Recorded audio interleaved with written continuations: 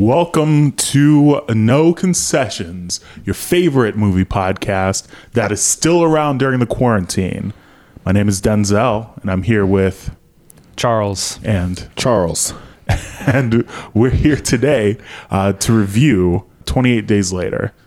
I believe this week's subgenre is this movie out of date or very on point? It's hard to tell. It was ahead of its time. Yes, it was. It was in some ways. Left 4 Dead before Left 4 Dead came out. Yeah, except there's not like fat dudes blowing up and dudes with like big tongues trying to like wrap it around your dick from 40 feet away. Well, they hadn't figured out the formula yet. After the review, we have our titular segment, No Concessions, where we make a case for our favorite or least favorite movie. But prior to both of those segments, we're back again with the third edition of AI versus human movie synopses. Yeah, that's right. Final round. Your resident boy genius has created another round of movie synopses that you can guess along with at home and tell us whether or not you think these movies are real or fake. Yeah, and for the grand finale, I decided to add another twist to it. So this time, instead of just having the AI generate its own completely unique synopses, I seeded each synopsis with the same starting few words of the real synopsis. So both examples are going to start out exactly the same way. Oh, man, challenge mode. Yeah, dude. So far, Charles and I are tied 1-1. This is the week with the tiebreaker. We'll see who comes out on top. All right, round one. The first synopsis. Fearing he will become a government informant, the mob decides to knock off its former boss when he goes into the hospital for an operation. They plant several hit women as nurses with orders to make his murder look like an accident. Agent N and Sabrina are charged with protecting the former mob boss and capture a bevy of nurses to ensure his safety. Soon the would-be killers escape, and our heroines are in their clutches. Will truth and right prevail? And the second synopsis. Fearing he will become a government informant, the mob decides to kidnap him. In the process, they unwittingly capture the son of the mob's founder, the leader of the terrorist organization, the LENNF. That's difficult. Yeah, the second one, I was like, I think I've heard this, and then you got to the rest of it, and I was like, nope. I'm going to go with number one. I'm also going to go with number one. You're both correct. Hell yeah. Prescription for Peril is the name of that movie. Oh, boy. Oh, shit. Here we go. Second round. First synopsis. Blake Poopler follows the surreal experience of a depressed New England bartender as he moves from his longtime home in Boston to the paranoid confines of Brooklyn, New York. And the second synopsis. Blake Poopler follows the surreal experience of a depressed New England man living with anaphylactic shock after his wife, Paula Williams, had to leave him. The necessity of love is a moving tragedy that reminds us that death doesn't have to be evil and life is comfortable. What? I mean, that's not the right use of the term anaphylactic shock. Someone go. I feel like a computer would make that mistake. Going with one. I'm gonna pick the opposite. Oh man, you should have gone with Charles here because number two was the fake one. Oh, was it? Oh, fuck. That one, had it not been for Anaphylactic shock, it would have got me. I was really tempted to go in and change that. Correct it. That ruins the entire spirit of the game. I thought you would have gone in and changed it. Damn, dude. And I was like, he would leave it in because it's a machine that would make that kind of mistake. Damn. I fucked up. Reason number 904 why we don't have to worry about robots taking over the world. They've got most of the idea, but not quite all of it. Reason number 903, coronavirus is going to beat them to it. The name of that was BP, by the way. Round three. First synopsis. 3 redheads have been found brutally murdered in less than a month, and the unsolved tragedy is spreading like a virus.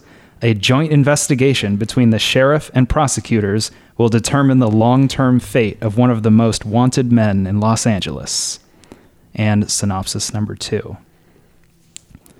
3 redheads have been found brutally murdered in less than a month, and the demand for justice is growing.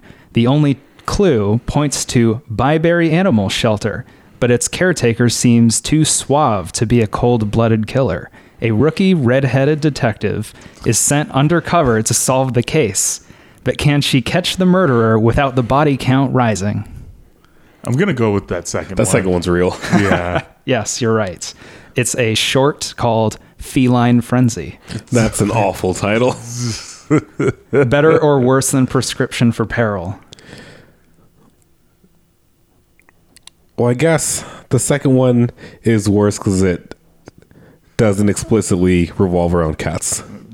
It must be an animal shelter that only houses cats I guess for it would some have to reason. be. Movie logic. Yeah. Okay. It's called, I think, Cattery. That checks out. Yeah. No one's going to fact check you, so. No. I know somebody who works at a cattery, though. She's like very obsessed with cats.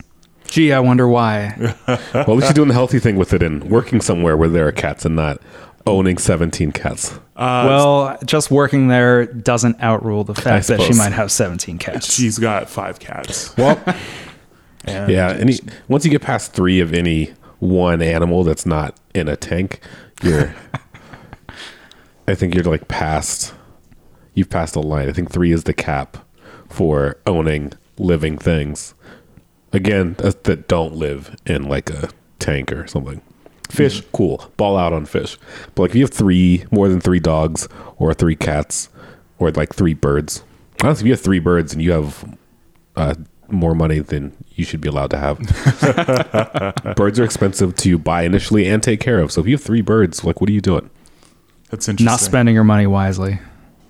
Yeah. Okay. Round 4. A high school student is found murdered in the locker room. The local detective must piece together all of the clues in order to stop the murderer. As the secrets of a group of bullies at the school begin to unravel, the bodies pile up, placing the detective in a race against time. And the second synopsis. A high school student is found murdered in the locker room. The local detective must piece together all of the clues in order to stop the murderer.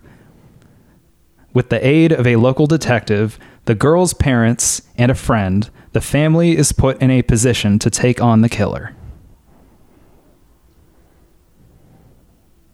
That second one was like really oddly written. Yeah, but the first one, it was so incredibly vague.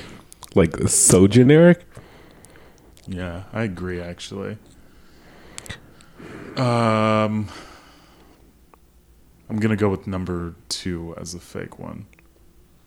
I'm going to go with number 1 for the fake one. The fake one was number 2. Yes. We're All right, tied up. It's a good thing I have a fifth synopsis We're double here. tied up because we've each won 1 and we've each gotten 2 wrong today. God. All right. This is it, for real.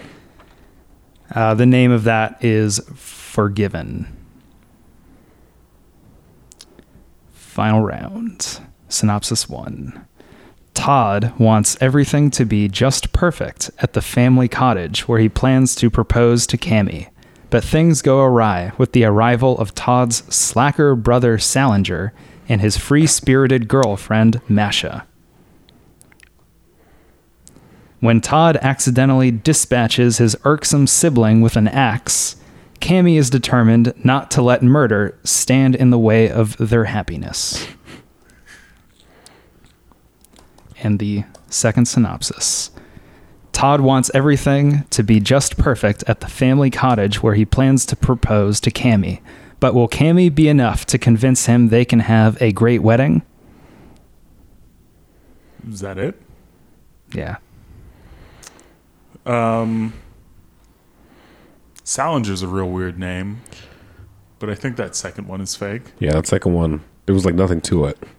Yeah, I feel like I had another one planned, but it's not on my little list here. So you're right. The second one was fake. Oh, damn. It's a tie of ties. We've got to do this game again next time we do this show. Yeah, dude. Absolutely. Oh, God. Before we move on to the review, did either of you watch any movies since the last time we convened here? I've been watching a new show that's come out called Devs, which is actually written and directed by the same guy who wrote 28 Days Later. Nice. It's really, really good. What's it about?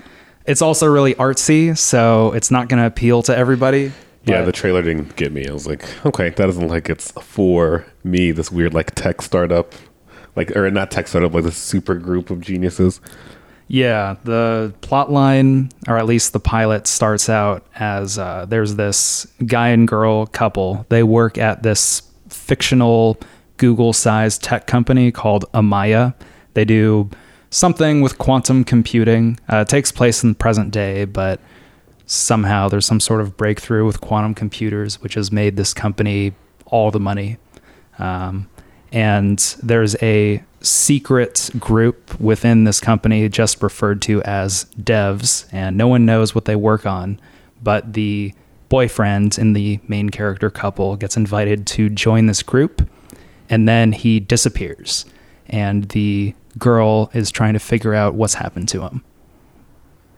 And That's I cool. can't say anything else without spoiling what happens. You should, at the very least, just watch the pilot. Every episode, there's been 3 so far. 4th one coming out tomorrow, Thursday, is like watching a movie. So if you like Alex Garland's other movies that he's made, Ex Machina and Annihilation, then you'll really like this. What platform is the show on? FX. Okay. So if you've got Hulu, you can probably watch it. Yeah. Stoked. How about you? I saw Birds of Prey. Oh, same. It was fun. Yeah, it wasn't as bad as I thought it was going to be, for Yeah, sure. like it's not going to win any awards, but No. it's an enjoyable enough film. It gets to the point. While like sometimes it does feel like, especially in the first act when there's a bunch of flashbacks, there were a few times like, are we in a flashback right now? I don't remember what's like where in time we are relative to when this movie started, or like what the flow of this is. But once all the characters are introduced, it's like, all right, we're getting through it. Here's the plot. Here's how we're dealing with it. And then it just goes. I could have gone for maybe one more action sequence, like bigger action sequence, but the 2 main ones that are in there are fun. Yeah, it's a fine movie. I don't know if it was promoted that well. It kind of was not. shit. Well, at yeah, the because box they office. changed the title. And Well, they didn't really promote it at That's all. always a bunch terrible of people didn't even sign. know it came out, and they were like,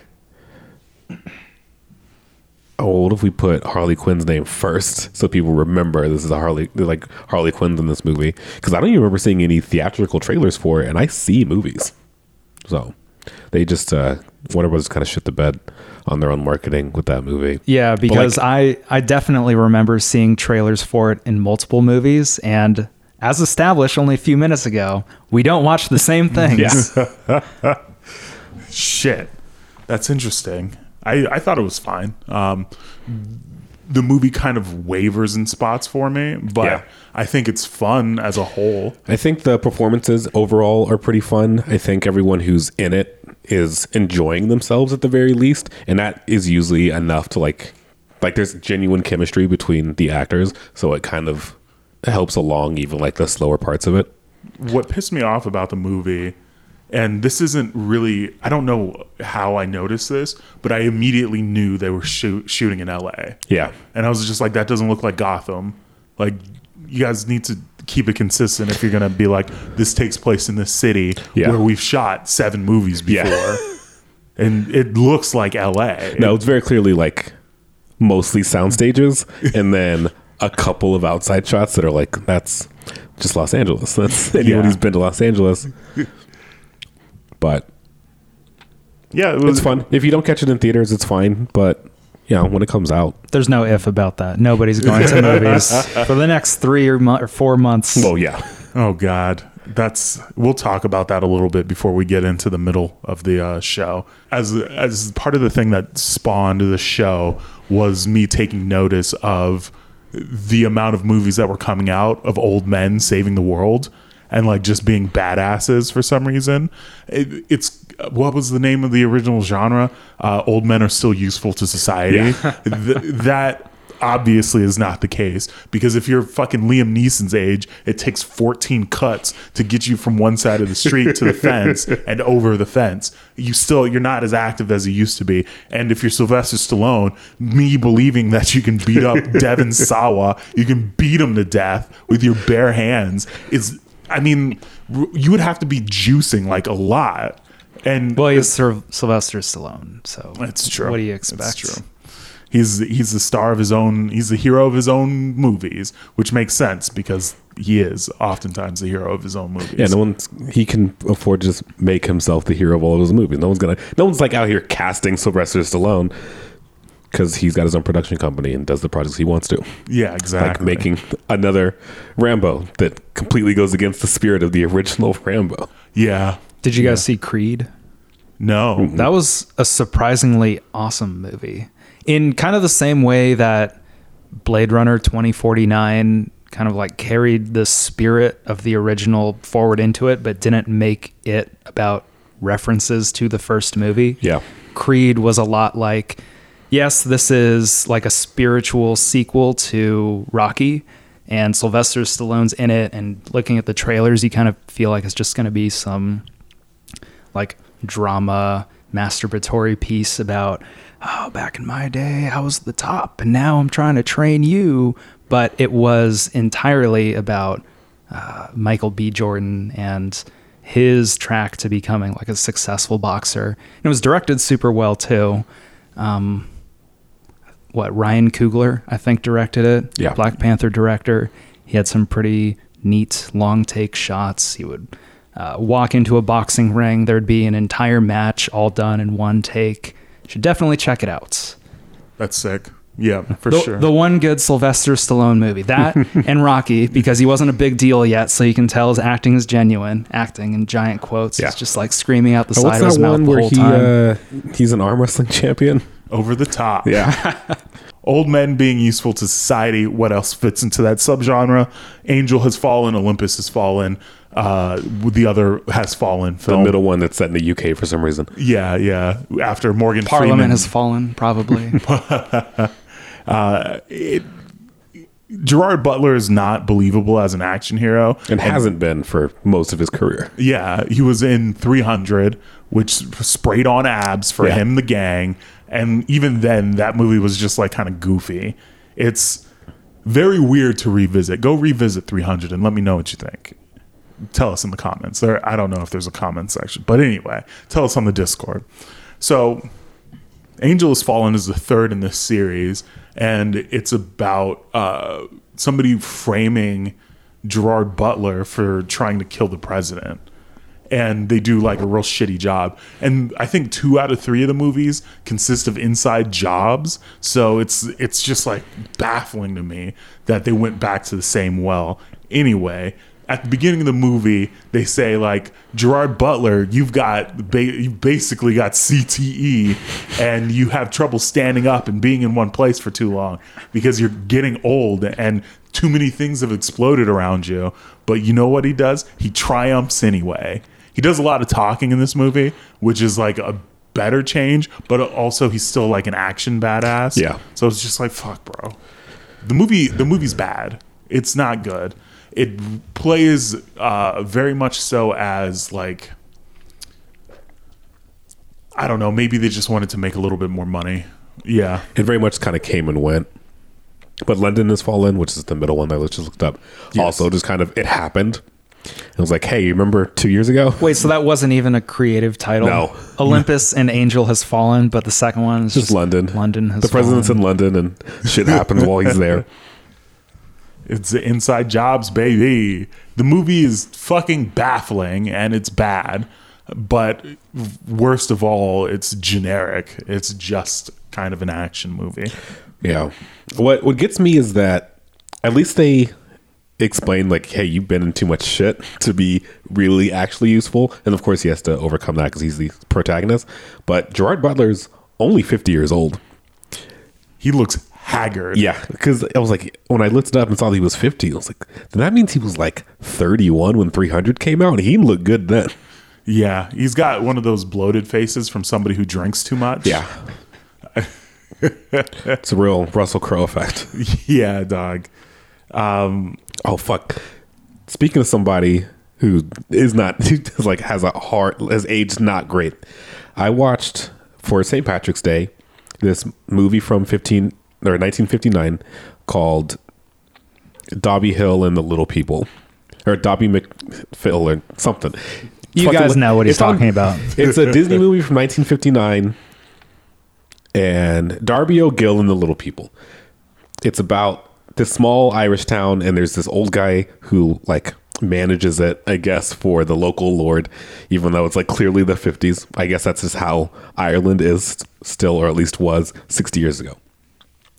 But this film is mostly about this old man and his dealings with leprechauns while he's trying to save his farm for his daughter or whatever.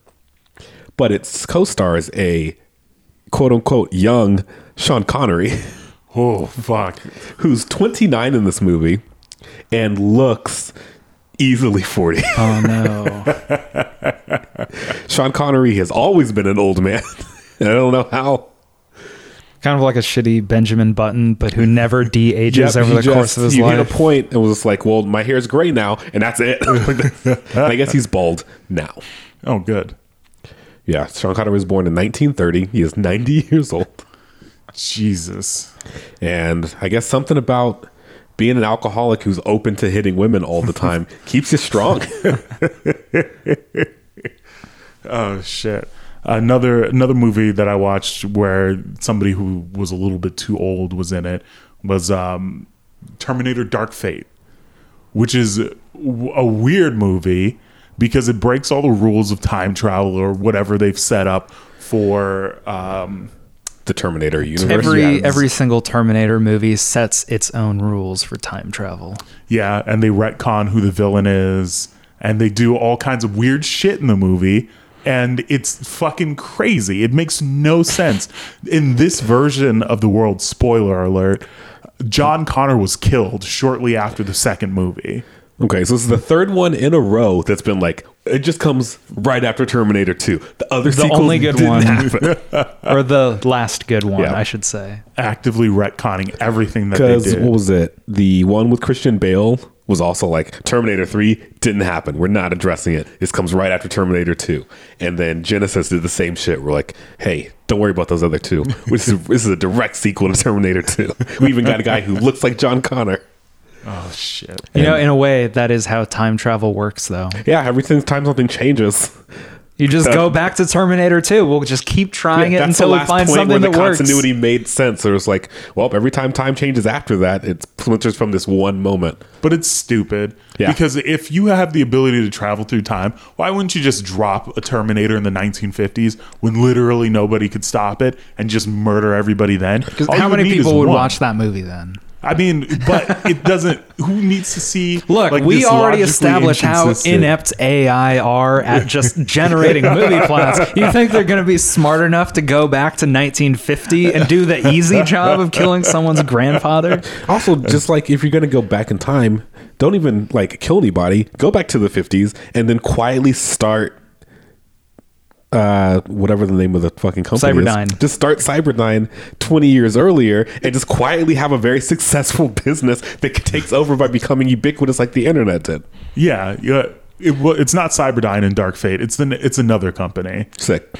Because Cyberdynely, probably. I think it starts with an L.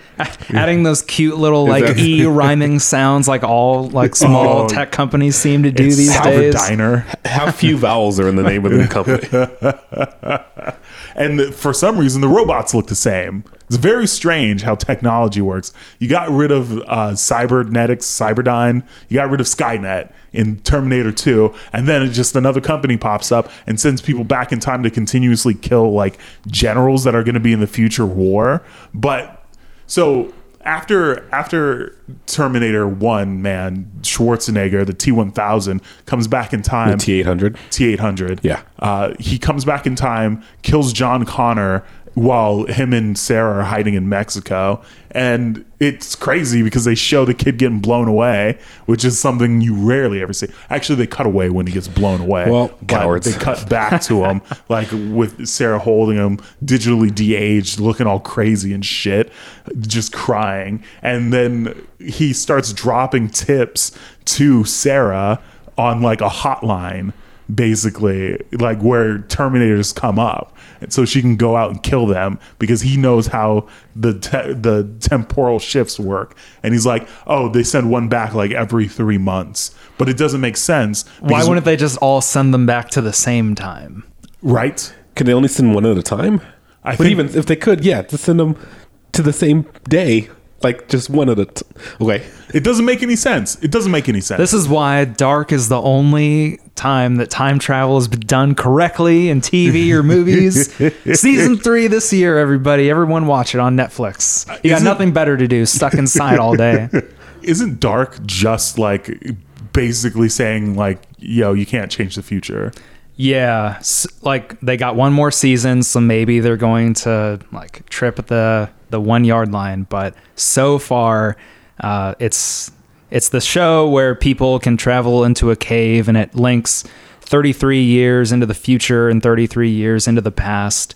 And if you see something happening in the future, there's nothing that you can do to change it if you go into the past, because the act of you going into the past causes the thing you already saw in the future to have happened. It's like completely closed loop, and in a whole lot of like very subtle, clever ways too. Like stuff is referenced in season 1 that isn't at all alluded to again until like near the end of season 2.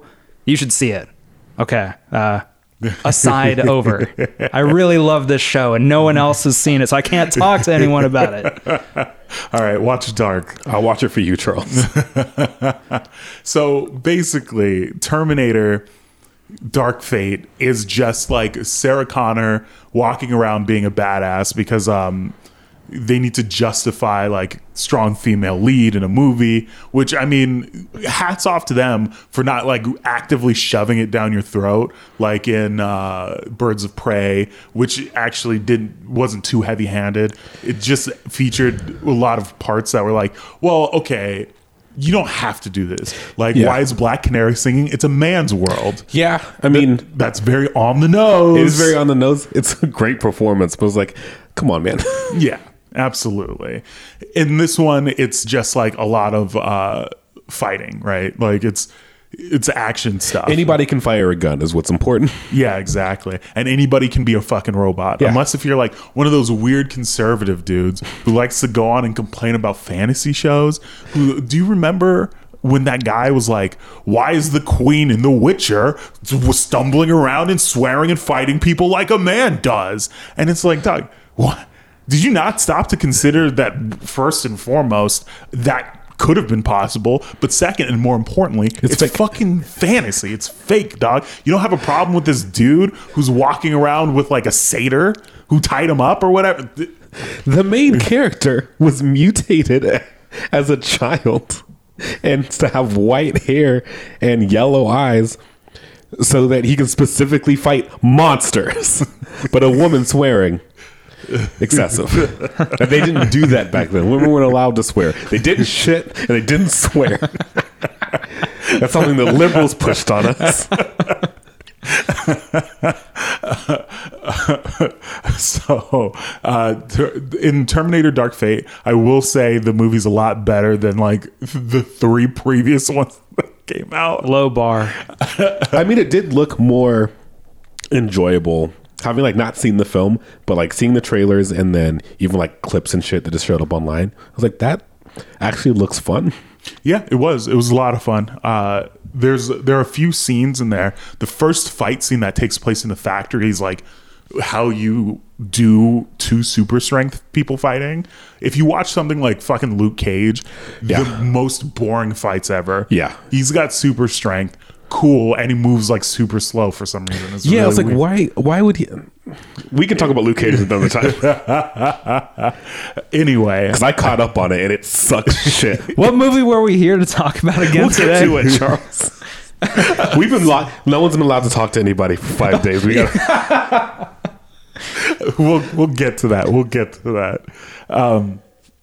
So Terminator Dark Fate has like 2 really cool action sequences. The first is the fight in the factory. The second one I can't really remember because I don't remember. Must not have been that cool then. It's been like a month since I watched Yeah. it.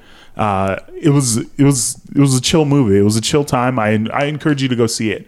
But going back to the over the top women's empowerment shit, I also watched Charlie's Angels, which now is the perfect time to have released that movie because everybody needs an action reboot. Yeah. That movie could have been so fucking ill. Could have been really good. Could have been incredible. They had Patrick Stewart in it for some reason. He's very old and he it's Bosley? weird. Yeah, he plays Bosley for a short period of time in the movie. They've changed it so Bosley is now like A 007 situation, like a Q. It just changes. yeah, whoever's in the position is just named that, Gotcha. and you work in a different region of the world. Now, whatever the name of the agency, the Townsend Agency, is something that's all over the world, and they're just basically paramilitary corporation that just employs hot women. And yeah, that's really it. And the whole movie, it feels like it's hammering you over the head with the idea that women can do things too, which I mean, like, sure, of course, like, but the audience that you're going to be talking to that needs to hear that message isn't going to be the audience that sees this movie. Yeah. It's too violent for children, and the weird grown men on the internet that complain about this sort of thing aren't going to go see the movie. Yeah. It's a weird like middle ground to be in where, and like Elizabeth Banks kind of came at this the wrong way when she was like responding to people not enjoying like seeing the movie because that shit tanked.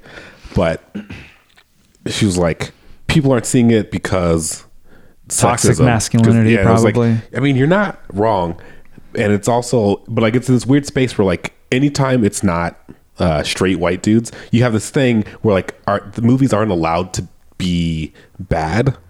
Like a white dude can release whatever he wants, and even if it's like actively bad, it's not going to ruin his career or like say anything about films as a whole. But like Charlie's Angels disappearing into nothing and Birds of Prey super underperforming, or like, well, I guess women can't do movies. Like it's a weird place to be in. It's like, well, that shouldn't be representative of everything because there are these other films that are like doing pretty well, not like financially, but like are well reviewed.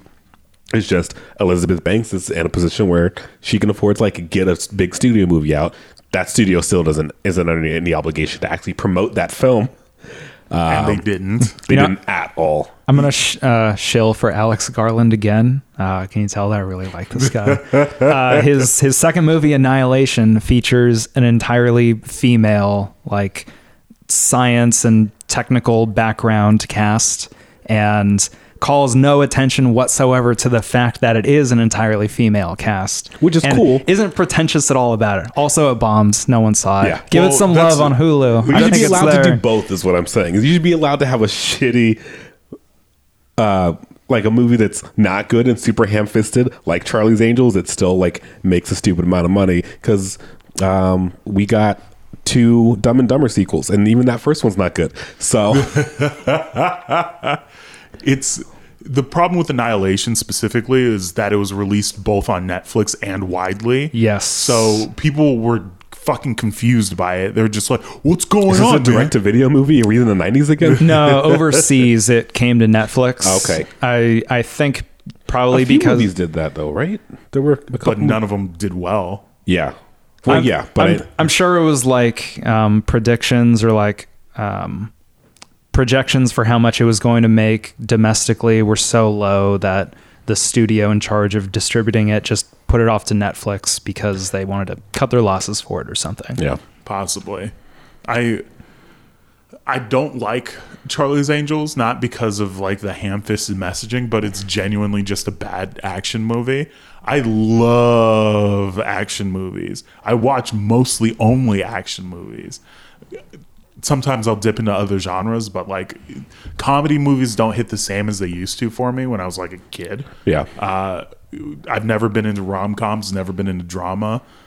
And I think that Charlie's Angels had something it could have done like really well. There's a lot of potential in that idea because like the show was super successful, and then the 2 aughts movies were weirdly successful despite being really silly. Yeah, And it was like- one of which was maybe both were written by Craig Mazin. I think they both were. So somebody keeps bringing this up, and I don't know. Oh, it's somebody in one of my group chats. They love Craig Mazin because of his work on Chernobyl, which to that I say, whole groups of people write TV shows. Yeah, TV is not. I mean, honestly, film also isn't just like this is a one person thing. But okay, There are teams of people who do this thing, right? Yeah. Craig Mazin is not responsible for that group of people. If his name is on any of the episodes, it's because he guided the direction of how the episodes and how the storytelling works. He didn't sit there and do the research himself. He didn't do a lot of things. He wrote all 3 Hangover movies. I used to listen to his podcast as well. He's very much so up his own ass very frequently. And he's like, well, if you don't, writers are the reason why you have movies. If you don't have writers, you can't have a movie. And it's like, no, that's not how that fucking works. Ideas are cheap. Everybody's got fucking ideas. You need everybody else. It moves like football and not like soccer or basketball, right? You can't have a single individual winning for the team. It's a team sport. Fuck. Anyway, Charlie's Angels, the new one. I don't like the first 2 in the 2000s that came out were just super over the top. Yeah. They were like campy and fun in a weird way, and they embraced like sexuality in problematic ways. I'm sure I haven't. it was really watched. 2000 and 2003. Like I can't imagine. There are some, especially with Lucy Liu being in the movie. There's some stuff in there. Mostly in the sequel. The sequel doesn't handle it as well. It was written by somebody else. Okay. And it had a different director as well. So it's got some stuff in it. The first one is only as problematic as every movie that came out 20 years ago was. So like it does pretty well in general. Good. And so this new one, basically like they spend a lot of time just like throughout the movie, basically in every opportunity they get, like kind of just making sure you know that like women can do things too, and like nudging you like, hey, like these are chicks doing this stuff. But we This already is know cool, that. right? It's the Charlie's Angels movie. Yeah. This isn't like a new idea that comes out of nowhere that's trying to set up a franchise. It's Charlie's Angels, the show about the 3 women spies. What would have really worked for this movie is if they just leaned extra hard into dark and gritty. Yeah, I can see that working real well. This movie, Like Red Sparrow, but with 3 women. yes, Or not Red Sparrow. What was the one with that was the Charlize spy Theron? one. That Red was the spy- Sparrow was the one with Jennifer Lawrence. Yes. Which I didn't like. But I Oh, don't know you if mean it's Atomic Blonde? Atomic Blonde. Yeah. I just don't like Jennifer Lawrence. And I think that's the only reason I didn't like Red Sparrow. So I think that Charlie's Angels as a property was a layup. And Yeah, it should have. That should have been a slam dunk. As far as like, hey, this is a remake of a show that was really popular, and also the movie that was really popular was only 20 years ago, just far enough away that we can redo it, but not so far away that's like people don't remember it. Yeah, exactly. They include like some of the old angels in the show or in the movie towards the end as like trainers or whatever, because like they have a huge boot camp thing. But all you really need is just like, here's my idea for a new Charlie's Angels. Hang on, just to interject, there is Charlie's Angels, whatever agency in the universe of that movie, basically Blackwater but women. Yes. Yes. Yeah, there's just, but Eric Prince is Erica Prince. No, Sorry, the female Eric Prince is just Betsy DeVos. Eric Prince would be Charlie. Bosley would be Eric Prince's number 2. But yes, they are basically Blackwater, but you can lean into that. They could have made this like a James Bond-esque spy movie where it's actually like fun to watch and not just like wacky, but like incoherent action. I don't think Elizabeth Banks, I don't know if she directed it. She didn't, right? She just produced it. Whoever directed it did not do a good job. She wrote the screenplay, but she also directed. So she didn't do a good job. Sorry, Yeah. Elizabeth. She's a good writer, but I don't know. I think this may have been her first film she directed. Yeah, fair enough. Like, she's a solid writer, and I enjoy her as an actor, but maybe directing's not for her, or maybe it is, and this first one just was a big swing. Yeah. This may have been her blank check. Maybe, yeah. Everybody who's had a career for long enough gets at least one project they can fuck up, and this was hers. And because she's a woman in Hollywood, it's going to be like, well, remember the last time you went out there and fucked this up? Unlike any other male counterpart that has done the same thing. I mean, she has the advantage of being like white and blonde hair and blue-eyed, so she's got a little more wiggle room than a lot of other women who were doing the same stuff in her same space. And for the last review that I've got, because I watched a lot of movies, I watched American Assassin. Okay. If you want to talk about a spy movie that doesn't fucking work, it's this one. Yeah. It's so crazy. This reads as like, if Ben Shapiro was a competent writer, this is a movie by him. It starts out with a terrorist attack on a beach. For a second, I thought you were talking about American Sniper. So can you tell me what's going on with American Assassin? Okay, so American Assassin is about a guy whose fiance gets murdered on a beach during a terrorist attack. Terrorists just kind of roll up on the shore in a boat and start shooting people. Well, like it's fucking Iwo Jima. They just so the guy basically dedicates his life to hunting down a terrorist. He joins the terrorist cell, infiltrates the gang, and then he's being watched by the CIA for some reason, but like they recruit him like he's like a top star, like an athlete or some shit. Like they've been like watching him. He's like, this guy's good, he's a bit of a loose cannon, but he's good. And it's like very depraved, and it's like they're praising him for skills that nobody should be praised for. Like he infiltrated this group and he doesn't use these skills again in the movie ever. It's very strange. The movie is like very bad, and it almost comes across as like satirical. Like it should be a satire, but it doesn't quite reach that level of self-awareness. Exactly. It's completely not self-aware. It's so weird. It's a weird movie to watch. I would say it's a hard choice between watching that and Charlie's Angels, but I would probably watch Charlie's Angels over that movie. Yeah, I'll because probably of rent it this week. Grim and weird American Assassin is. It's so weird. It plays into like a lot of weird stereotypes too. This military man, we never go back for our comrades or whatever, because like once you're dead, you're dead, and they of course go back for them because they break the rules or what. I don't fucking know. It's so stupid. And the movie escalates too in like a really weird way. Yeah. It goes from like we're hunting terrorists to we're gonna blow up this nuke. It's like what? All right. Well, that's a crazy first mission for this fucking new guy. That movie was fucking terrible though. I'll be honest with you.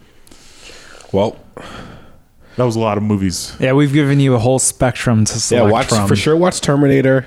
Maybe watch Charlie's Angels. I mean, like if you want to be an ally and support, watch Charlie's Angels. It's not good though. Watch Dark. Watch Annihilation if you want to feel like really uncomfortable. Okay. It's good to watch on mute. I'll say that. Huh. It's another one of those movies that you could just have as like a moving art piece on your wall. It did, even from the trailers, look very sparse dialogue wise. Like they were just like, yo, this team's going into this weird dimensional rift thing. Yeah, it's sick. I was into it conceptually, but I similar to Denzel, really only go out and see action movies. Like if you this is not that. Yeah. The trailers make it look like there's more action than there actually is, too. Well, of course, because that's how trailers are cut. While I'm doing 8 hours of work training to get my only shift of the next 2 weeks done, I'll have it on in the background. A little bit of horror in there for you, too. Sick. Favorite.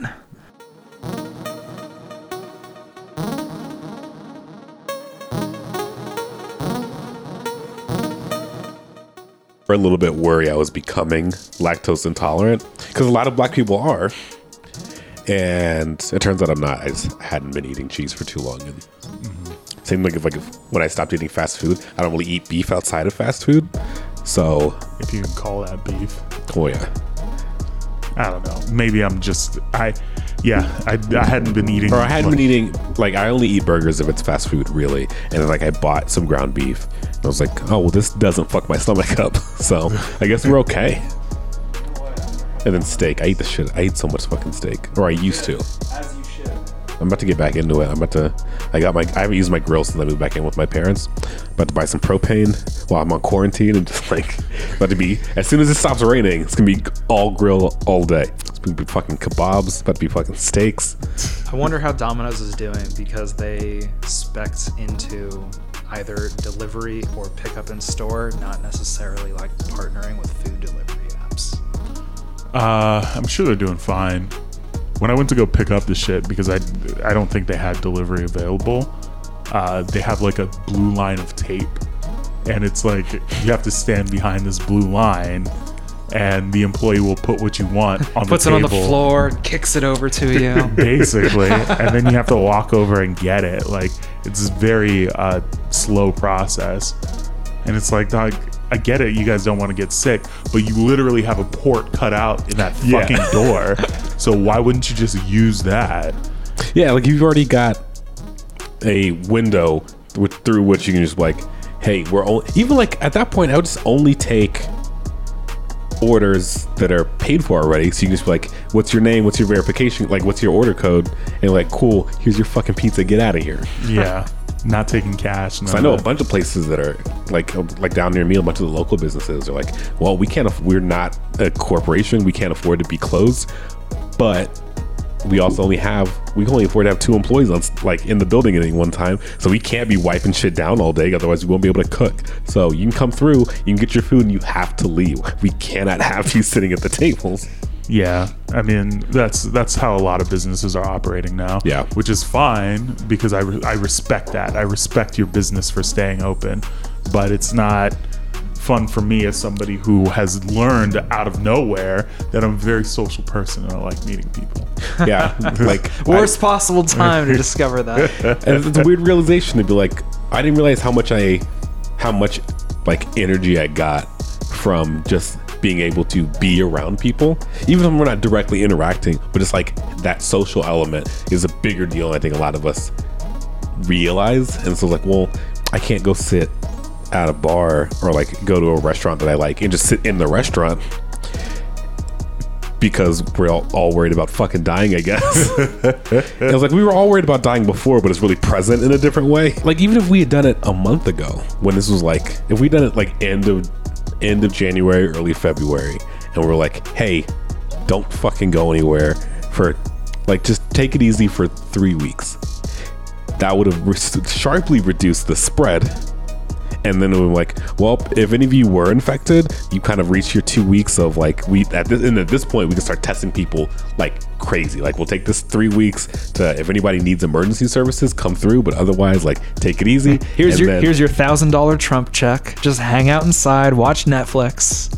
You know, it's crazy because a news story came out earlier saying that a company in Germany was developing testing kits like last year, or not last year, last month. Beginning of February, they developed over 1 million testing kits. Yeah. And they came to the American government and they were like, yo, you guys want in on this?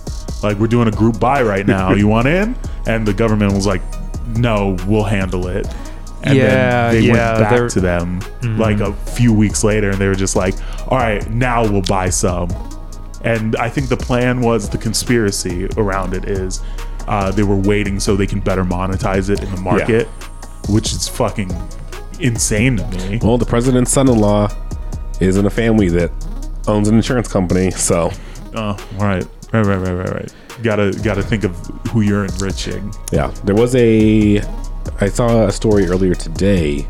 There's a Canadian lab that had developed a test that gives you results in 15 minutes. Oh, that's tight. So it's like, if that can get propagated and mass produced, then it'll be a whole other thing. But it's like, otherwise you have to get into the NBA, and that's the only way to get tested right away. Or be a celebrity with access to people overseas. Yeah. Which is, I mean, I get how people in the NBA are getting tested and how rich people are getting tested, because they can just go to another country or ask somebody that they know and get it, right? Like in the NBA, you have access to like so much crazy shit that other people don't have access to. Don't even know about. Yeah, like let's say stem cell rejuvenation. And I'm sure just because their team has so much money riding on them in the first place. Oh yeah, absolutely. And Rudy Gobert, like fucking Being an asshole. It's like, you're taking this shit too seriously and it's like touching everybody's mics and shit. And then it's the person who gets everything shut down. Now, cut to a Curb Your Enthusiasm theme. Boom, boom, Perfect boom. moment for that. Yeah, sure was. It was so, because I don't watch basketball. And so I didn't know who he was. Never, don't tell anybody I'm black because I said that already. Hey guys, I don't watch There basketball. we My go. name's Charles. That was like- me talking a second ago. I found out, like, I saw that it was like, you know, Utah Jazz player Rudy Gobert test positive, and then I saw like the clip of him like from literally like 3 days before, being like, "You guys take this shit too seriously and touching everything." He's like, he's French, so he's gonna be an asshole out the gate, and but for him to be the one was like straight up ridiculous. That's like he's the one who caused it. And so like not only did what is it, like 5 people on the Jazz now, like specifically the Jazz tested positive, and like reporters were like, well, we have to isolate now, and the games got first it was just the game that week or that night, and then 2 days later the entire NBA was shut down. I think it was because he went around and touched people in the locker room as well. Yeah, he's being an asshole. Yeah. He's a fucking big French asshole. The wedding that I was supposed to go to at the end of June is for sure gonna get canceled. Like, there's no way that anything cool is happening between now and like May. August. Fuck, and now in May is probably more realistic. I just don't want to be in here when it gets hot. Oh God, I didn't even think of that. Yeah, when we're all self-isolated in our apartments and houses that don't have air conditioning, And it's like 90 degrees out and shit. Power bills are going to be insane. People are going to get evicted. There are a lot of people who just can't work right now. Yeah. It's going to be crazy to see all of the media. I can't wait until the darling comedian from SNL makes their show about being quarantined and losing their job and their home over not being able to go to work right now. Oh yeah, they're gonna make cool movies about this in like 5 years or something. They're not Just gonna like how they did The Big Short after the financial crisis. Yeah. They're The gonna Big have. Short was like 15 years later though. So it's like there's not going to be a good Oh yeah, 5 coronavirus. years. That's too early because you know you have to start development like 3 years ahead of time We're or definitely something. going to get coronavirus movies Oh, in the yeah, next it's 2 or gonna be 3 great. years, and they're not going to be good. And then in 2032, there's going to be one good one. It's all going to be gonna it's going to be one of 5 movies that come out that year that all somehow get Oscars about how bad the Trump presidency was. God. And it's just going to be framing it from different things. There's going to be one that's going to be like Black Hat by Michael Mann, starring whatever that Thor. Yes. It's like, okay, very dramatic, and it's got a Chinese person in it, and they're constantly trying to reassure everybody, I don't have the fucking virus, okay, guys? What the fuck? Why are you looking at me like that? And it turns out they don't ever get the virus because they're fine. They follow protocols, they wash their hands, and all the Americans are getting sick. They're like, It's like, fucking figure it out. funny enough, I have bronchitis. Yeah, it's also a really bad time because it's also spring. So it's like everyone who's got seasonal allergies or like people who just have fucking asthma and can't deal with it when it gets like below a certain humidity, when it's also 50 degrees, are like, well, yeah, those people are going to be like, they're going to have flu-like symptoms because they have asthma or they have allergies. They don't like, but like no one knows what to do because it's also a dry cough. If you're showing like if you're infected, so it's like everyone's in a bad place. Like no one can trust anybody, and I don't know, it's a weird thing. And Idris Elba fucked it up for us because there was like so few black people were getting it,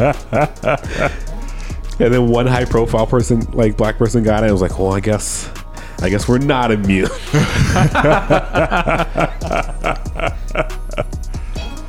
Oh, It shit. was a fun little joke reality we got to live in because there were 0 confirmed cases in Africa, which is also probably because a lot of those countries can't afford tests.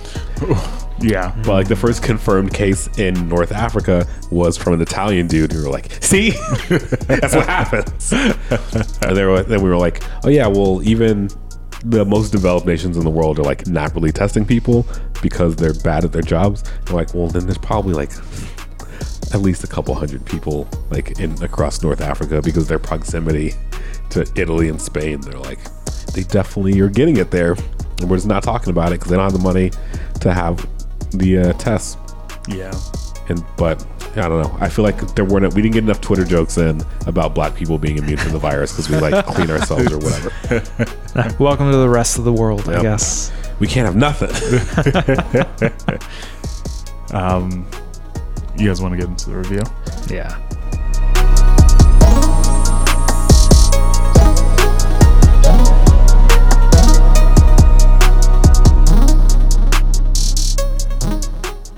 Welcome back. This week's review is 28 Days Later, directed by Danny Boyle, produced by Andrew McDonald, written by Alex Garland, starring Cillian Murphy, Naomi Harris, Chris Eccleston, Megan Burns, and Brendan Gleeson. Music by John Murphy. Cinematography by Anthony Dodd Mantle. Edited by Chris Gill. With a running time of 113 minutes, budget of £8 million, and box office return of £82.7 million. It was initially released on the 1st of November in 2002 in the United Kingdom and Ireland. This movie, looks-wise, does not hold up. It looks like shit. Yeah, it looks bad. Yeah. I don't know what sort of like film they filmed on, but the grain has really not aged well one bit. And I mean, that may have been a deliberate choice. That's not just me watching it on DVD on a TV larger than anyone dreamed people could make TVs at back when that was made. There was that scene where they were driving by the flowers, and I looked at the flowers and I was like, I can't even make out an individual flower right now. They look like it looks like a smear. I mean, I guess if you're trying to go for like, oh, this looks like a painting, yeah, you did a good job, but like it just looks like shit on film. It may have been a deliberate choice to be like, how can we make shit look as bleak as possible? And I don't know if it was like a color grading thing or what, but yeah, like a lot of it looks bad. I know that Fight Club did something somewhat similar, at least in terms of like the deliberation department, where they're like, we're going to expose this film in a certain way to make it look a little bit grimier than it would be otherwise. Yeah. Maybe they did the same thing here. I don't know. Maybe not going like full grindhouse, but it does seem I could see based on how this movie goes, based on like what happens and how just like bleak everything is from turn to turn, making the choice of like, well, how do we make this look as bleak as what's happening? Yeah. That being said, yeah, I agree that it doesn't age well. It doesn't look good 20 years later. Dude, the movie, I mean, honestly, there's not a ton that happens in the movie. It's people going from point A to B. It's very dramatic. But it's a very like rigidly segmented plot where you've got 3 clear acts along with a prologue and epilogue, and it tells exactly the story that it's trying to. Yeah. And for 2002, it's a little bit long of a movie. Yeah, I was going to say, because like when you brought up American Assassin, like American Assassin is about the same length. It's from 2017. I was like, that's mercifully short for 2017. But yeah, for 2002, 113 minutes versus American Assassin was 117. 113 minutes. It felt long. It was like, when I pulled it up on Hulu, it was like 2 hours. Didn't this movie come out before we were doing that? Like, what is happening right now? This feels like a 90-minute max film. Well, I can tell you I've seen it more times than I can remember. It's been a long time, which is why the like ugliness of it really stood out on another rewatch, but it has never felt long to me, at least. Lucky you. I was watching this movie not with my full attention, if I'm being honest. But I was going to play Pokemon and watch it specifically because I've seen it so many times, and I had to put the DS down. I was like, oh my god, Danny Boyle and Alex Garland back at it again. Oh, it's such a great movie. Also, where am I going to be in 4 weeks if this coronavirus thing doesn't let up? Dude, I'm going to be like obscenely upset if I can't buy food in a fucking month. I mean, you can buy a lot of like fresh food. You can buy fruits and vegetables pretty easily. A lot of meat still out. Yeah, I was able to find like chicken breast. Yeah. And some beef pretty easily. But I was like, well, but what about the things that I actually want to eat, like canned tuna? Costco, well, man. if it comes in a can, you're not getting it. One of the poverty meals I used to eat. I shouldn't say that. It wasn't necessarily because I was broke. It was because first world poverty. Yeah, first world. It was because yes, I was like kind of broke. It was college student type shit. So you take a can of Bumblebee tuna.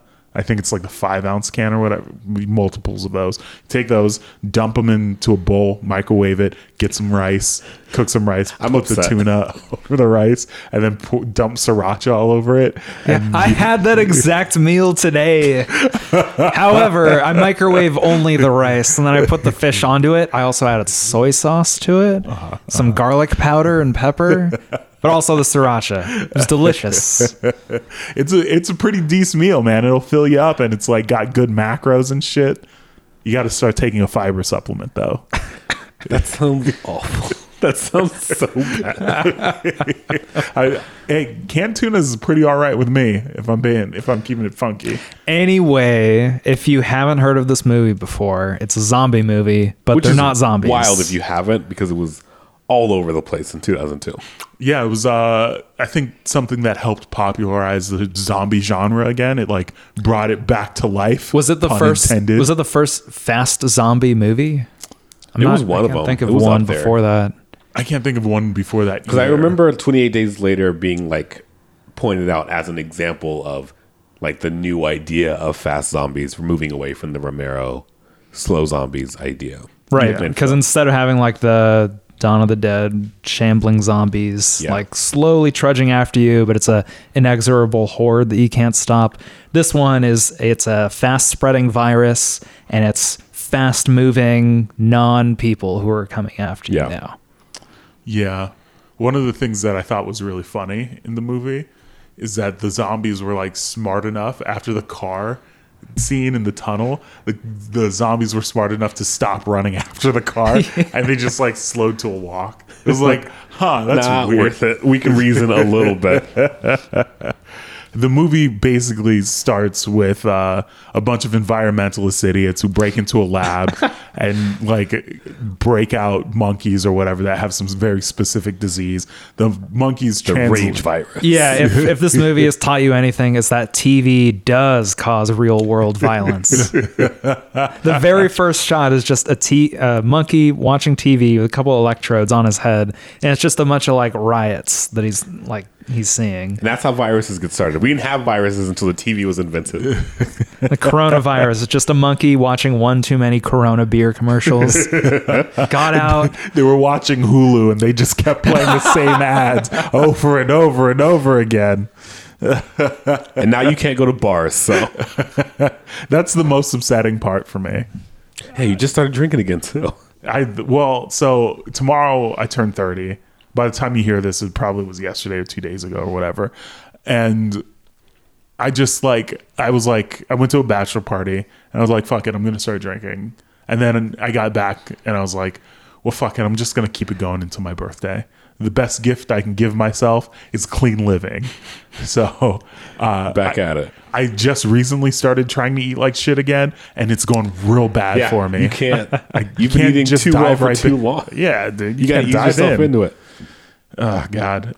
I remember one time I made an acai bowl for breakfast. It had blueberries, strawberries. I really like strawberries, and it had like granola and shit in it. And I was just like, "Damn, man, I really changed my life." And now I'm like, I'm trying to fucking eat Domino's pizza for some reason, and now I've got the Trots. Call me Trotsky, your favorite shit-based philosopher. Okay. Anyway, 28 days later, these monkeys get out of these cages because these people are like, yo, free the monkeys.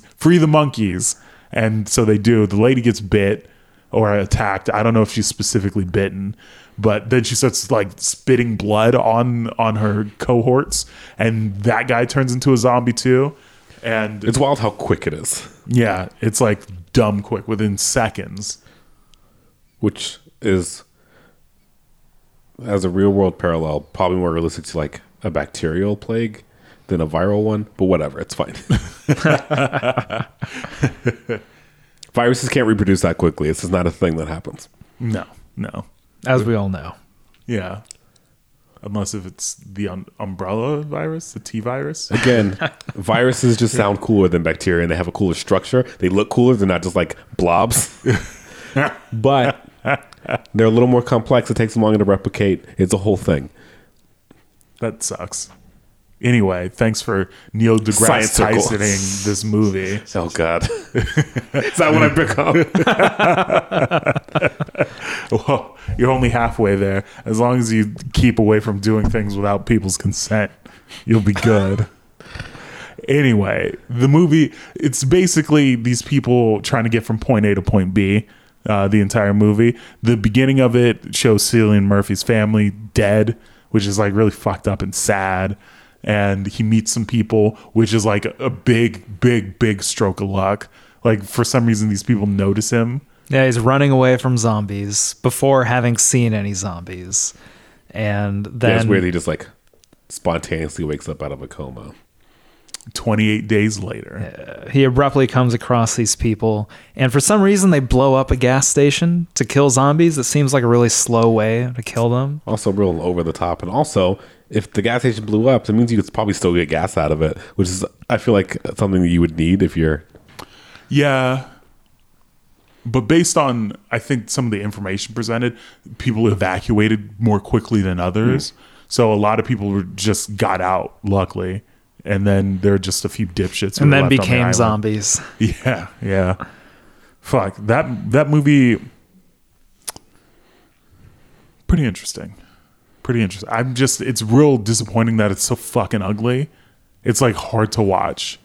I think there's some cool stylistic choices with how they frame shots. It isn't just, if you've got a dialogue between two characters, it's focus on character one over the shoulder of character two, flip to looking at character two over the shoulder of character one. And then there's shots that don't directly add to the plot being furthered, but just like showing character moments of things people are doing. Like there's a 2 or 3 minute long sequence where all the protagonists find a supermarket and then they're just driving their carts around, putting stuff into their shopping carts. Like, wow, what an uplifting, like small moment of this movie where the rest of it is just soul crushing bleakness. Yeah. It's nice. Well, that part of the movie is nice. Only that part. Yeah. Yeah, because most of it is like, hey, you know the friend you've been traveling with? He's infected now. You got to kill him before he turns. Like, hey, you know your dad? He's infected now. You got to kill him before he turns. Jesus Christ, dude. Hey, you know your parents? They killed themselves before they get infected. It's like, fuck. Oh yeah, not to mention that military base at the very end, which, you know, seeing it again, they never explicitly say that all the guys in this mansion dressed up in like camo are actually military. You could interpret that as there's the one commander type guy who's definitely ex-military and maybe took some random like street toughs or whoever under his wing and created this kind of military structure to impose order over them. Did either of you guys kind of like see it that way? I mean, based on how quickly they were ready to be like, what if we just capture all these women and we repopulate? Yeah, I can see that. I can see that read tracking with a dude who just put together a paramilitary group. Yeah, dude. This is what happens when somebody doesn't like Charlie's Angels. No, we need to capture these hypergamous women and force them to repopulate the world. I enjoy this movie, but fuck, like I feel like it's mostly in concept because I'm such like a visual driven person. It's hard for me to look at this movie and it looks like a fucking mess. And also, for some reason, my brain is doing this thing and I don't know if this is the case, but it seems like the aspect ratio is stretched a little bit. Was it just me? Like it was initially in like 4:3 or something, or some other. Yeah, I did get I could see that happening. Maybe it was like cropped or something. I don't know. It was very strange. And I was watching it and I was just like, yeah, this is like playing tricks with my mind right now. I don't know how to feel about it. Well, not good, I guess, is the direction I went with. We have more to say. There is not that much to say about this There's movie. really The not. plot is very straightforward. It's like he wakes, like, you know, Cillian Murphy wakes up and he runs into other survivors, and then they're like, yeah, whatever, we'll go to your parents' house. Like, your situation sounds weird. We'll go to your parents' house. And his parents fucking killed themselves. So it's like, but by going to his parents' house, fucking Mark gets murked immediately. Yeah, and she does that with no hesitation. Like, sorry, bro, you gotta go. Yeah. And shout out to Naomi Harris, who's aging very well, because this was 18 years ago, and she's in the new Bond films as Moneypenny. Still looks great. Yeah, absolutely. Yeah, that's right. And then that's the first act. And they run into like that. Yeah, Act 2, they find a father-daughter who have holed up in some apartment complex, and they decide to set out for this military group that they think is going to help them with the zombies. Spoiler alert, they don't. Yeah. The dad ends up dying because some infected blood falls in his eye. Into his eye, which was uncomfortable to watch. And then Act 3, they live in this mansion for a little while with these military, but maybe not military guys who just want to get rid of Cillian Murphy and have their way with these two girls, one of which is almost certainly underage. Even though her dad gives her a shot in the beginning of the movie of probably Midori. Hey, sweetheart, you want to have some melon liqueur? Look, they don't have much else. That's why he takes all those bottles of whiskey in the shopping center. Oh, yeah. He's only had to drink that stupid green stuff this whole time. Yeah, it's the first thing I would do. It's like, well, I guess we got to load up on... It'll be very few and far between where we get to actually get drunk because we have to be on edge all the time because of zombies. But when we got time, let's fucking get into it. And I'm not going to just be drinking Hypnotic or whatever. Yeah, that store did not reflect the current inventory distribution we see in modern stores. They had canned everything, fully stocked. Yeah, their evacuation techniques were lacking in realism for something that would happen 20 years later. Oh, fuck. Yeah, there's not a ton to say about the movie. There is a sequel 28 weeks later. It's bad. Don't see it. Yeah, I haven't seen it. I did read, I think, 2 or 3 issues of the 28 Days Later comic that came out like 5 years later. Not good. I only read 2 or 3 issues of it. So Out of how many? I think it was an ongoing. So I don't know how long it went before it got canceled. I meant to look it up today, but I didn't. I just remember having read it and then not reading it anymore. This is also around the same time that this is a couple years after The Walking Dead had started. Oh, yeah. So it was like, well, zombie books are already a thing, and like Robert Kirkman seems to have a handle on it, I guess. This is before he started Invincible, so I was like into Robert Kirkman. But this is around the time that like the zombie survival guide got really popular. Yeah. And like zombie hit an all-time high in saturation. yeah, 28 Days Later really hit at the beginning of that whole craze. Maybe it even helped start it. Yeah, quite possibly. I was 12, so I don't remember where I was or where we were culturally in terms of how we were addressing stuff. But I do know that early to mid aughts were like real big and like, what would you do in a zombie apocalypse? I was like, who gives a shit, dude? Kill myself. Like, I'm 14. I want to kill myself all the time already. Like if things get worse, I'm just gonna go out of here. Damn. Yeah. Yeah, where are all those people now, huh? Bunkered in their apartments. With canned goods. And no toilet paper. No Drinking a toilet bunch paper. of beer and being mad about living with their significant other for the first time. Yeah, right. And I was like, oh man, have you considered that maybe you just never liked living with your significant other and you did this for financial reasons? I think that people don't. I see a lot of tweets like saying, well, I see a lot of people complaining about living with their significant other, but I actually got with somebody that I like. And it's like, shut the fuck up, you dork. That's not how that works. When you don't know what it's like to live with somebody until you live with them. And even then, you're not forced to spend like hours in stretches and days. You both with have people. jobs. You both have social activities you do apart from each other. Now you're not allowed to go out and do 70% of those things. So now it's just you. And if you're living in a 1-bedroom, especially, it's just you and this other person. Both, and that's if, and even if you can both do your jobs from home, like so you have something else to do. If you both like work in an industry that's being completely shut down and you don't have hours and you can't do anything, it's just you just fucking in your house trying to share the same TV. Yeah. Or like be on their laptop and like, could you turn that down? Yeah. How many times are you going to say, can you turn that down in the next 2 or 3 weeks? And then gauge your relationship on that. Oof, 2 or 3 weeks. Try 2 or 3 months, man. Everyone's being so optimistic when they'll get. No, that's just what I'm saying. apartments. Like, what was it? I saw a tweet that was like, some people were saying that, like, baby doctors are going to be like real busy a couple months from now. And I was like, that's probably mostly going to be like divorce lawyers. Oh yeah, definitely, because of quarantine makes you want to do one thing and one thing only, and that's shoot up the club raw. Like fuck yeah, no, condoms just stopped existing. So yeah, we're just gonna get you pregnant. Tight. Imagine, God,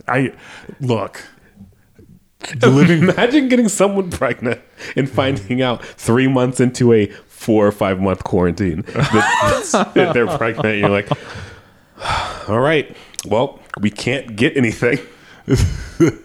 So 28 days later is fine, I guess. Yeah, 20. Check it out. Cultural impact. Someone do a retrospective for us and let us know if 28 days later was really at the forefront of that shit.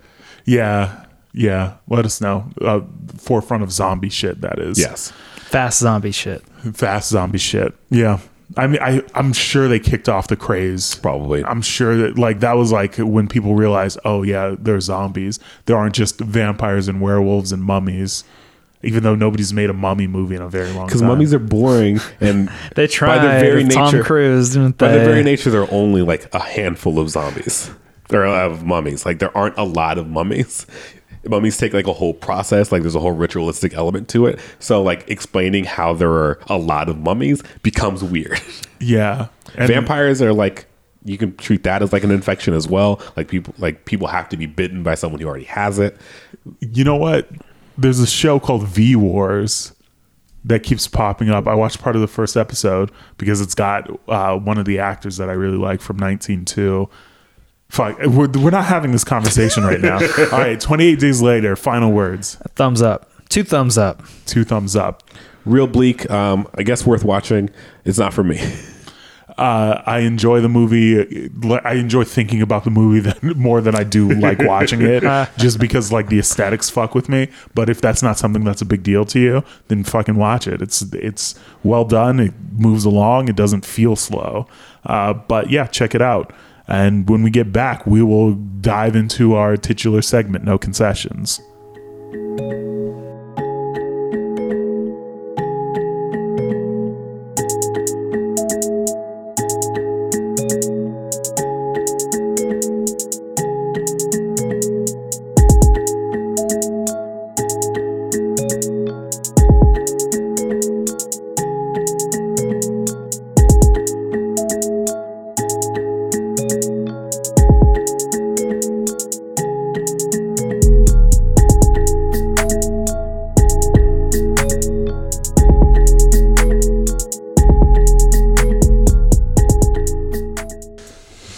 And welcome back.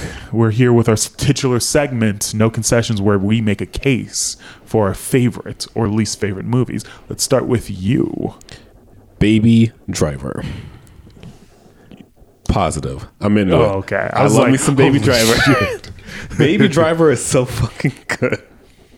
And it's like, it's real simple, but I think like the use of like just having snippets of all of these characters works really well. Like the contrast of I really dig the idea of small like crime crews being put together. Like I still watch the Ocean's movies. I understand that they play fast and loose with what is good writing and what is like weird coincidences you can like hand wave over because it's fun, which is like cool in its own way. But like Baby Driver takes that idea of like, hey, there's crews that we put together for specific jobs. Everyone has their strengths, and so that's how we do it. Everyone gets a cut, like everyone gets their cut, and we fucking mind our business. It's cool and fun, and every like character that you get any kind of focus on is fun. Like Jamie Foxx is real fun in it. I always really enjoy John Hammond stuff, and he's not particularly comedic in this one in Baby Driver, but he has like this, I don't know, John Hamm just has this like interesting charm to him that I really enjoy. I'll probably bring up another one of his recent films in the next episode that I'm on. But yeah, Baby Driver's cool. Like the editing is solid. A lot of the action sequences, like the driving sequences, are genuinely really fun, but also look doable. Like none of it looks, it's not like Fast and Furious shit where it's like, that's ridiculous. And that's what makes it fun. It actually looks like someone could do those things. It's edited, like it's shot in a way that's not like a bunch of fucking cuts to work around not being able to actually do any of those stunts. And it's just like genuinely really endearing. Like it's a cool, fun plot. How do you like the music? I love the music. I listened to the soundtrack for probably like 2 weeks after I watched the movie. When I saw it, it felt like the entire movie was like watching a long music video. Yeah, it's shot. I forget who directed Baby Driver. Edgar Wright. Yeah, that feels like an Edgar Wright shit. Which is funny because this wasn't planned. My no concessions for this week is The World's End, the movie he did before Baby Driver. And I see Denzel's face right now. Yeah. That's exactly to my point, because World's End, movie number 3 in the Three Flavors Cornetto trilogy, I feel like Hot Fuzz is number 2 and is universally praised. It is impossible to follow up that movie with something as good or better, which I'll be the first to say, World's End is not better than Hot Fuzz.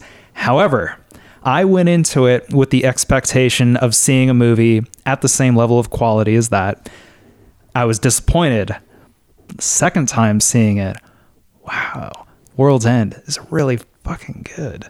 The storyline is super tight with how they set up all the sort of hints to what's going to happen later on in the movie, as they've done in Shaun of the Dead and Hot Fuzz, and showing it to a bunch of other people. I was so engrossed in it that I forgot that a bunch of robots were going to show up 30 or 45 minutes into the movie. So it starts out as just this kind of silly British humor styled hangover movie. Hey guys, let's all get together. We haven't seen each other in a long time. Let's go on this bender for the night. And by the time they reach bar number 3 or 4, all of a sudden, instead of having to deal with the different sort of character interactions and disagreements they have, now they all have to deal with robots. It comes completely out of left field, way more so than all the zombies did in Shaun of the Dead. So if you saw The World's End only once and thought it was terrible and never want to see it again, definitely give it a second try because it might surprise you.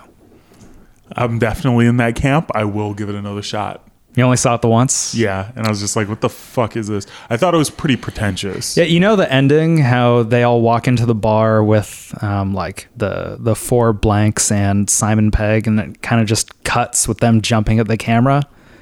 Did you think like, what the fuck did I just watch? That was seriously the ending? No, I don't remember. Oh, okay. Well, the ending is pretty anticlimactic, and I'm still like let down by it, but at least it's not as bad as the first time I saw it. Okay. That's Like fair. pretend you've never seen Hot Fuzz and try and watch The World's End with like that sort of point of view, and it'll probably be a lot better. Okay. which I know is like, if you have to qualify a movie 99 different ways, say, look, if you think about it like this, and you see it on a Sunday, but only during a full moon, then you'll really like it. Charles, you've heard half of my no concessions. Like, that's basically all. My no concessions pick is a little bit of a layup, I'll admit. It's Suicide Squad. I watched it again recently, and the biggest problem that I have with this, it's a negative no concessions. Oh, what? You didn't love Suicide Squad? You weren't about to join my camp and be like, hey, you know this movie that everyone thinks sucks? It's actually good. This is one of those movies, even though nobody's out defending it, it's one of those movies where I'll eternally be on the miss me with that shit train, because its biggest problem is that it's boring and it's dumb. And you can tell, like, there are spots in it that are incoherent, and you can tell that like somebody went in and fucked with it. There's like 5 scripts, it feels like, but also it came out in 2014. It's the same year Guardians of the Galaxy came out. Guardians of the Galaxy beat it to theaters by like 4 or 5 months. So when the Guardians trailer came out, Warner Brothers hired a studio to do the trailer, and it made it more like, that's when the Bohemian Rhapsody trailer came out, and it is not representative at all of the actual film. And then Guardians came out, and Guardians was representative of what the trailer showed, and they were like, fuck, we're in trouble. So they gave final editing to the same studio that did the trailer, which was a huge mistake. Yes. Because they had to try to stitch together probably a 3-hour movie worth of footage into something that matched the trailer, and it didn't at all. So the tone is all over the place. The script is, this is your no concessions, but I'm like, hey, do your thing. The editing of the movie is equally bonkers because it's trying to like fit this tone that they manufactured whole cloth, and it just doesn't work. And like most of the performances are real bad, and it seems so phoned in. Yeah, no one, like Will Smith is in the movie, and you're like, huh? Like, what are you doing here? You're not even acting. It's dog. one of his least charismatic performances I've ever seen. Yeah, it's kind of like he just showed up. Yeah, and he was just like, well, I'll do one take of everything, which is weird because like I feel like he could have been really good in that role, even in a bad movie. Yeah, and he's just not. No, he's like the only one who's not actively bad. Yeah, I like no one's good in that movie. I like the dude who plays Captain Boomerang because he's like fucking really hamming it up. I do like Jai Courtney as Captain Boomerang, and it's a bummer we're not going to see him as Captain Boomerang again. Because yeah, you're right. He has a weird energy that no one else has, where he's just like, he clearly doesn't want to be there and is playing it as like someone who doesn't want to be there at all, but it's also a huge colossal fuck up.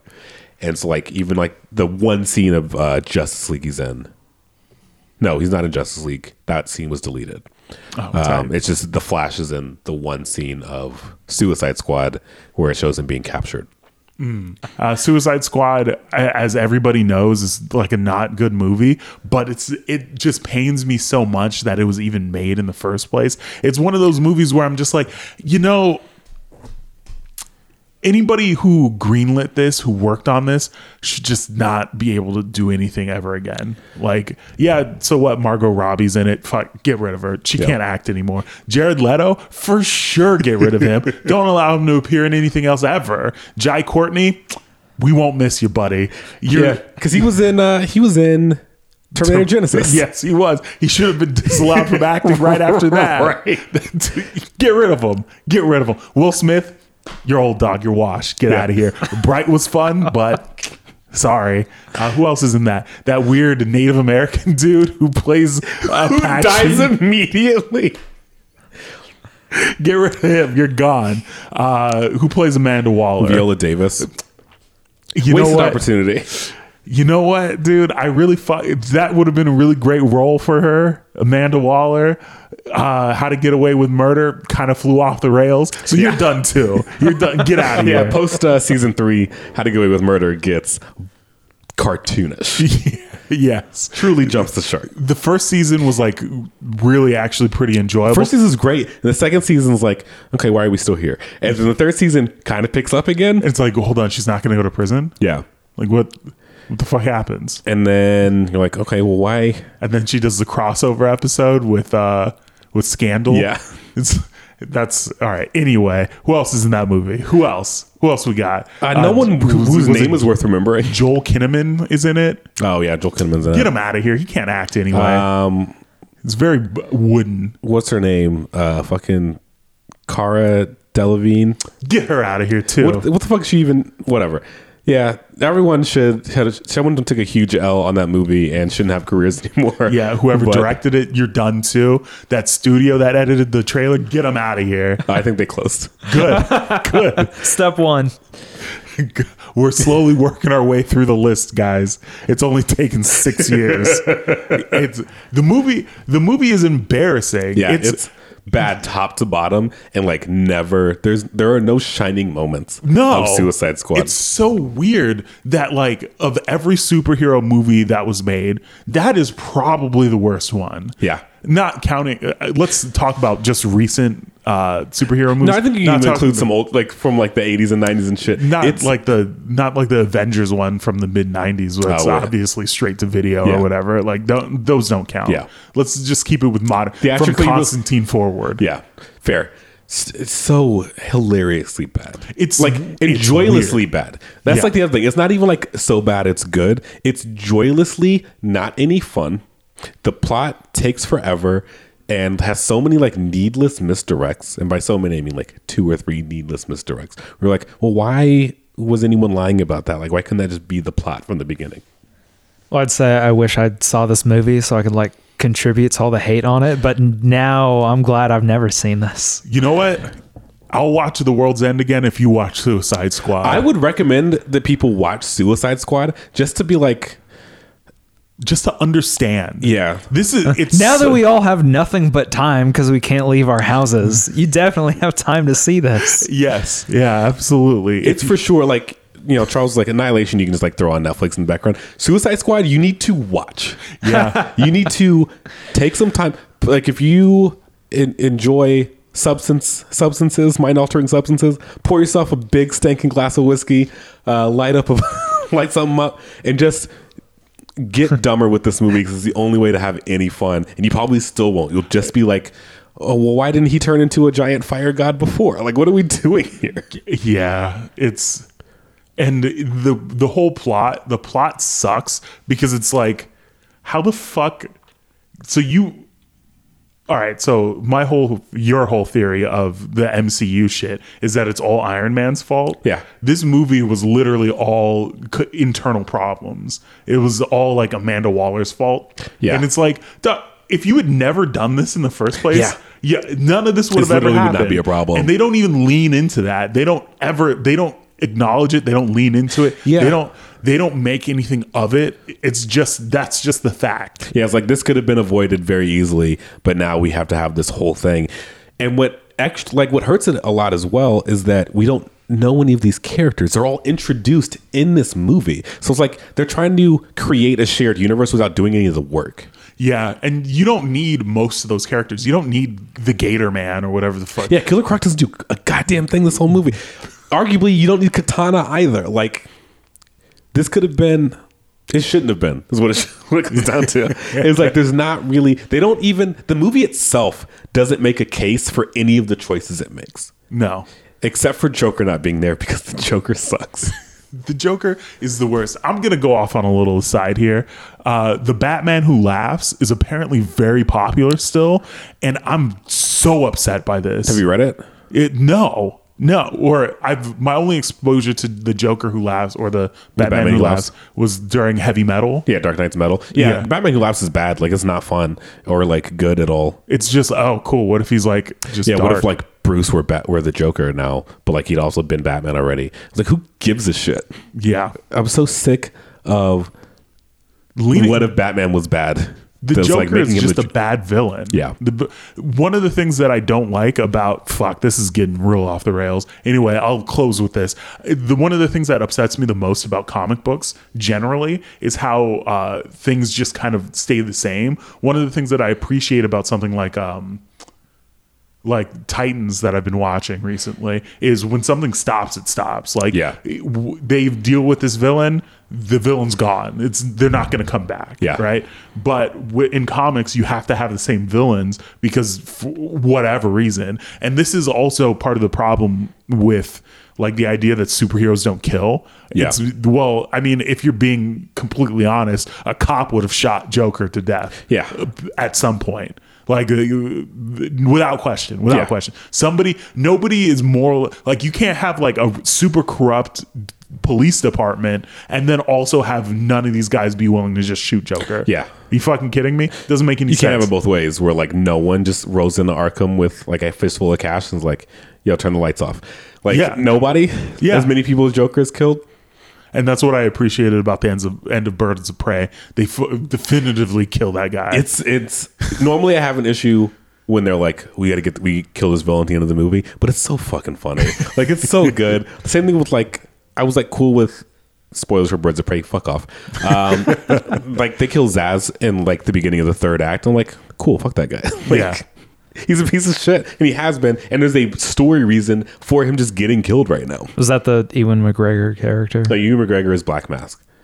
The guy who plays Zaz is, I don't know if you ever watched Newsroom.